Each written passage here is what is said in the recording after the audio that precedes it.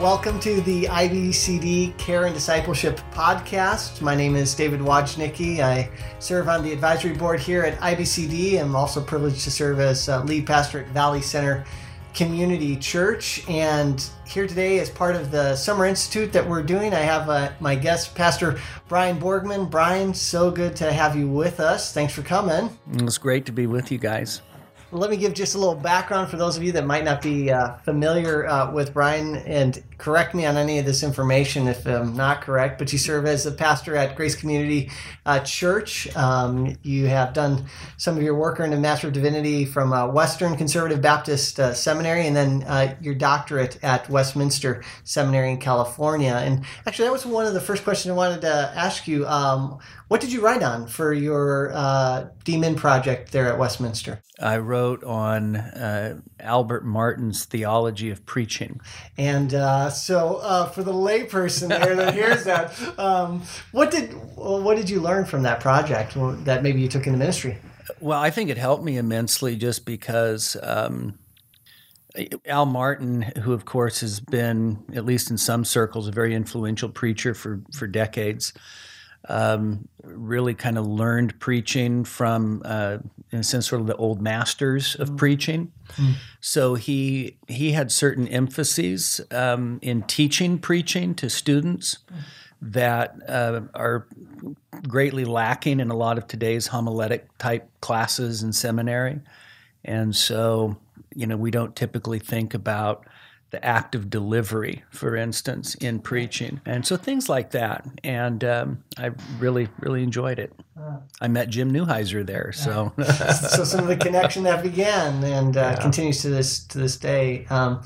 I want to talk in just a little bit about some of what you're sharing here at the Summer Institute, but I want to begin with just a little bit of your own personal journey in your walk with the Lord. Tell us a little bit how the Lord drew you to himself, and then maybe expound about it. Tell us a little bit about your family too, and Sure. the wife and the children that God's blessed you with. Sure. I was raised by two very loving parents who are about to celebrate their 50th wedding anniversary, and we were raised in a fairly good Catholic home. And when I was about 12, I think, my mom came to faith in Christ. So this was maybe about 78, 79, right around in there. And my dad soon followed suit. I thought they were going crazy. They were reading the Bible. As Catholics, we didn't really read the Bible. You just went to Mass, and if you did it regularly in confession, you were good. And they were reading the Bible and talking about Jesus, and I was determined I would remain Catholic.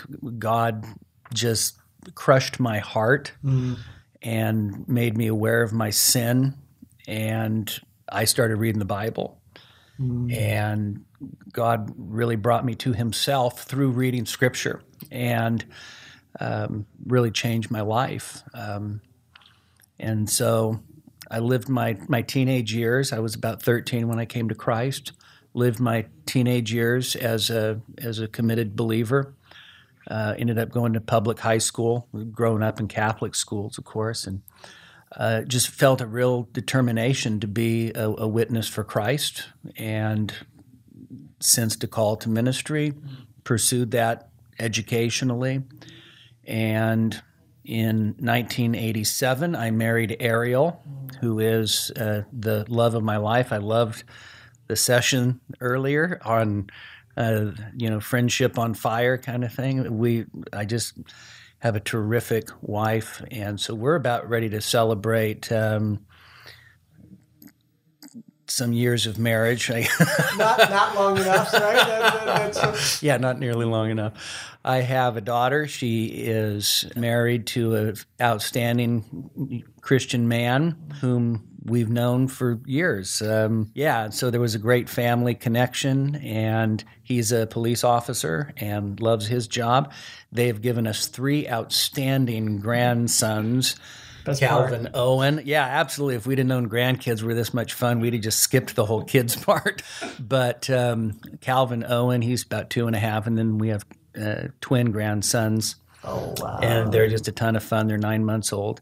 And then I have two sons, Zach, who is 23 or 24, and his birthday is coming up, so it works.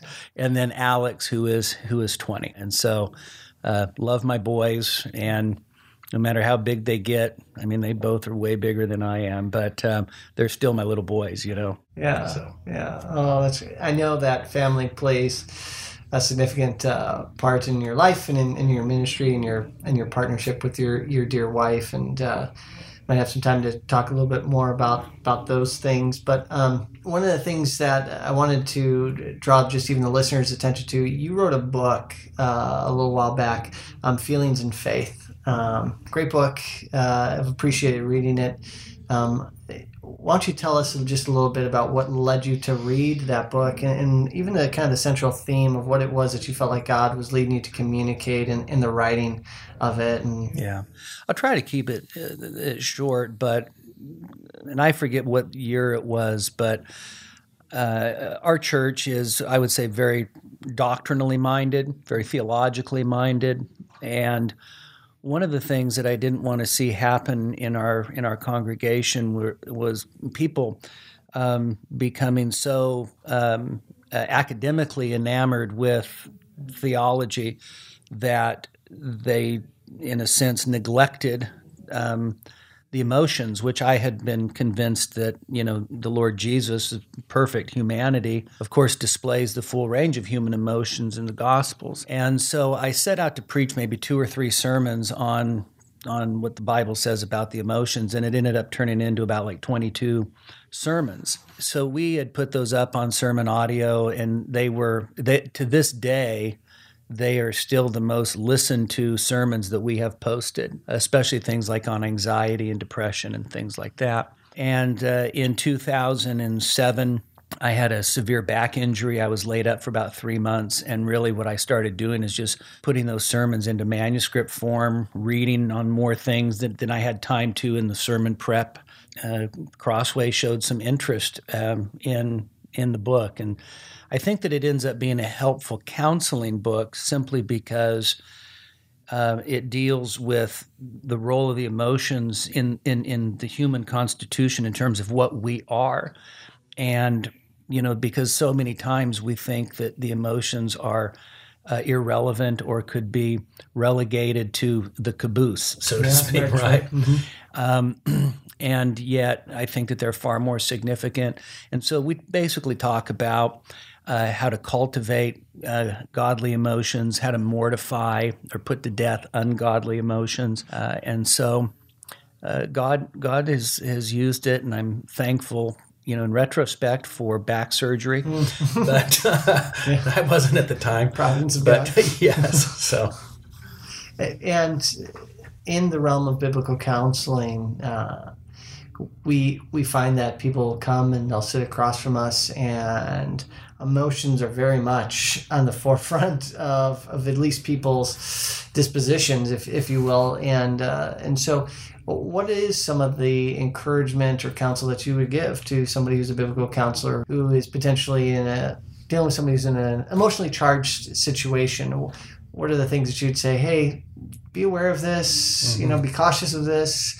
Is there some practical insights that you might give just right off the top of your head? Yeah, I would say that as a biblical counselor, one, we can't afford to ignore the way people end up feeling, because whether you're dealing with somebody that needs to forgive somebody or you're dealing with a person that has uncontrolled anger, the fact is that the emotions play a significant role. And so you have to be aware not just of maybe faulty thinking patterns or sinful behavior patterns, but how are the emotions at play here? Are they driving the person, which is often the case?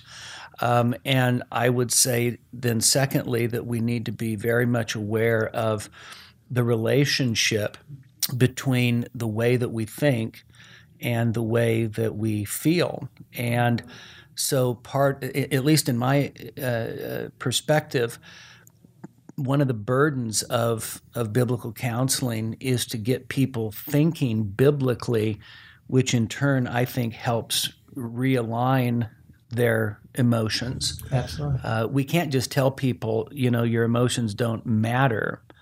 And I think it's a terrible thing to tell people that God doesn't care about how you feel. He just wants you to do the right thing. Sure. I think Paul actually nullifies that theory in 1 Corinthians 13.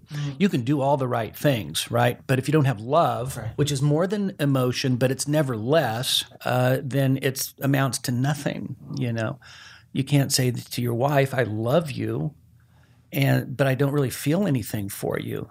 So trying to help people get those things together, the fact that you can have a renewed mind, which actually helps renew your affections in the right direction, is an important part. I appreciate hearing that, because there is a tendency to want to downplay emotions, or to say, we can't really do anything until we get the emotions in check. But I often find that when I'm counseling an individual, I like to tell them that, look, emotions, they're God-given, and they're an indication that something is going on.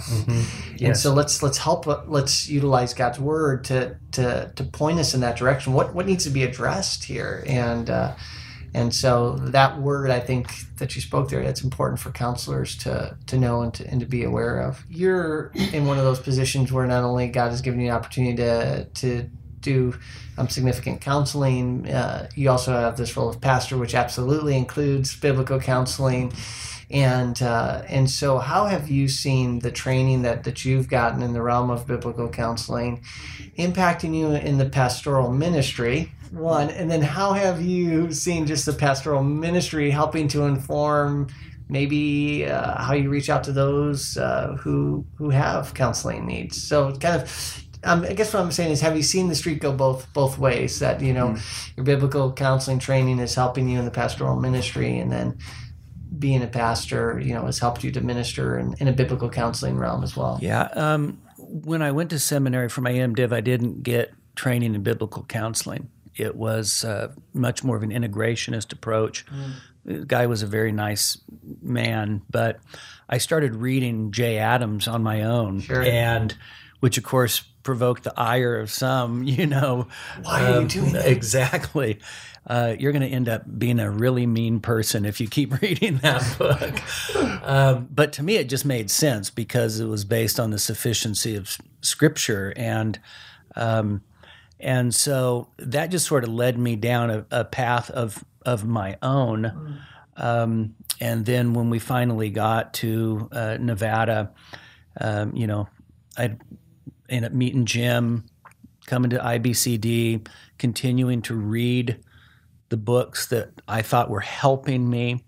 There's really nothing that is better for you than to know that you're dealing with a person who has X, Y, and Z problems, and then calling Jim and saying, what should I read on this, or do you have a resource, and just kind of immersing yourself that way. And so I think that in the context of our own church, what we have seen is not only people in our own congregation utilizing me and our other elders and some very gifted women in our church, many of whom have taken advantage of training like IBCD, but also people outside of our church start to hear they do biblical counseling there. Yeah. And you end up getting people that are just hungry to hear how God would address the issues of their own hearts. One thing I would add, because we do in adult Sunday school, we do the Care and Discipleship program. Yeah, great. But years ago, probably about maybe 98, 99, we actually had Jim come and do a series of biblical counseling seminars, sort of like an intro class. And what I wanted to do is I wanted to instill in our congregation, even back then, which is now, quite a few years ago, the idea that sort of Jay Adams' thing is that you are, as God's people, you are competent, you are equipped to counsel. If you have the Spirit of God and you know the Word of God, you can help each other. And that's been, I think, just a great blessing to our congregation. Mm-hmm. Equipping the saints for the work of the ministry. Exactly. I've read that somewhere, and it's so true. It sounds good. It's some guy named Paul, maybe. I think. You talk about, often when I've heard you speak, just some of your own life experiences, which I think is always wonderful, not just pastorally within your own family. One of the things that I know that you've additionally written on, not just feelings and faith, but is the issue of adoption and caring for those who are going through adoption or who have adopted. That's something that's close to my heart, having an adopted child as well. Share with us just a little bit, and maybe not just so much about what you wrote there in the book, but share with just those who are biblical counselors or pastors, what would you encourage them to be aware of for those in their congregation or those who might come to them because they've adopted children and there's potential struggles that have come about because it's a unique situation bringing a child into your home. And so what would you say, gosh, if I could just sit down and only had a few minutes to share with somebody that's going to be put in that situation one day of ministering to a family who's adopted, what would you want to say to them? Well, I think that the very first thing that comes to my mind is if adoptive parents come to you, listen to what they have to say and realize that their struggles are real. They're not just whining, they're not just complaining, they're not just bemoaning the fact that they didn't get the perfect kid. Adoption has a dynamic that is unique. And, some of the most harmful things that I've ever read about adoption happen to be in really good books on adoption. Just little things where, it's not a syndrome, it's just sin, and they're just like any other kid. And the fact is that there are issues that many, not all, but many adopted children deal with that make parenting them different than parenting your biological children. And typically adoptive parents will feel guilty that maybe their affections are not as strong, especially if they're going through hard times, as it is for their own children, their biological children. And the fact is that they're dealing with all kinds of things, oftentimes even secret shame for the way that they feel. And so be compassionate because they've done something that is, very, very much a demonstration of the gospel, and they need grace to help them. And so, just kind of adding guilt onto guilt is they're going to go away discouraged and not want to talk to anybody. And so listen and be compassionate and realize that they're in a situation where they may have a child that doesn't have the natural affection that maybe their biological children may have. When I used to read about things like reactive attachment disorder, or let alone things that are physiological, like fetal alcohol syndrome, I used to kind of think, well, whatever, they're just kids. Well, the fact is that those things have an incredible impact on that child's mind and heart, and sometimes creates incredible and difficult barriers for adoptive parents.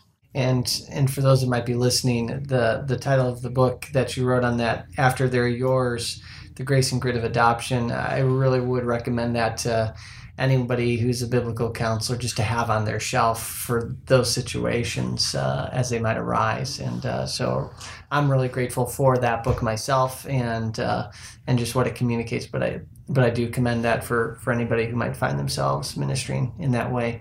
Let me just close with this, our time here. One additional question.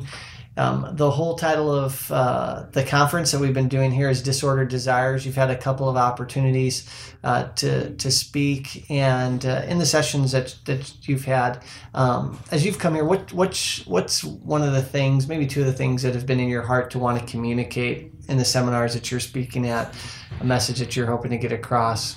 Yeah, to be honest with you, this conference, more than any of the other institutes that I've been involved with, to me has been sort of the most daunting, because the subject, of course, is incredibly relevant. I mean, increasingly so every single day, and yet incredibly challenging for us to deal with. And so I think that for me, because of some physical limitations, I did 2 workshops. Normally I have a little fuller load, but I was thankful for the reprieve. But I guess there are 2 parts, and they both relate to the workshops I did. One is the way that the Bible deals with human sexuality, that it is an incredible gift from God, but it is to be used within the boundaries that he sets, because once we begin to abuse that gift, the consequences are just deadly. And of course, there's always grace, there's always God's love and forgiveness through Christ, but the Bible gives us the warnings that it gives us so that we don't go through that pain and misery for ourselves and for others. The other part is, in a sense, apologetic, wanting to equip the church to understand, especially in terms of those so-called evangelicals that want to advocate for same-sex marriage, same-sex relationships, same-sex attraction, and actually deal with what their arguments are, so that as biblical counselors, because I have no doubt that we're going to be encountering people that are more and more familiar with those arguments as they come in for counseling. And as biblical counselors, we have to be equipped to know where people are coming from, how they think about Romans 1, how they think about Genesis 19, how they think about what the Bible says about homosexuality and same-sex relationships. And if we're not equipped in those areas so that we kind of know where they're going to be coming from, we may end up getting blindsided because we've never thought through the issues, because we've just simply thought to ourselves, this is what the Bible says, this is what the Bible means, that's all I need to know. Sure. So that's kind of my burden for what I've been doing. Well, grateful that God's given you that burden, but he's also given you the means to communicate that and do it so clearly and so well. And so thank you for coming this weekend. Thanks for being a part of this, giving your time to do that, to serve the church in its broader context. And so grateful for you and for your ministry. So thanks for being a part of this, Brian. We appreciate it. Thank you, David, very much. God bless you. Thank you. Thank you.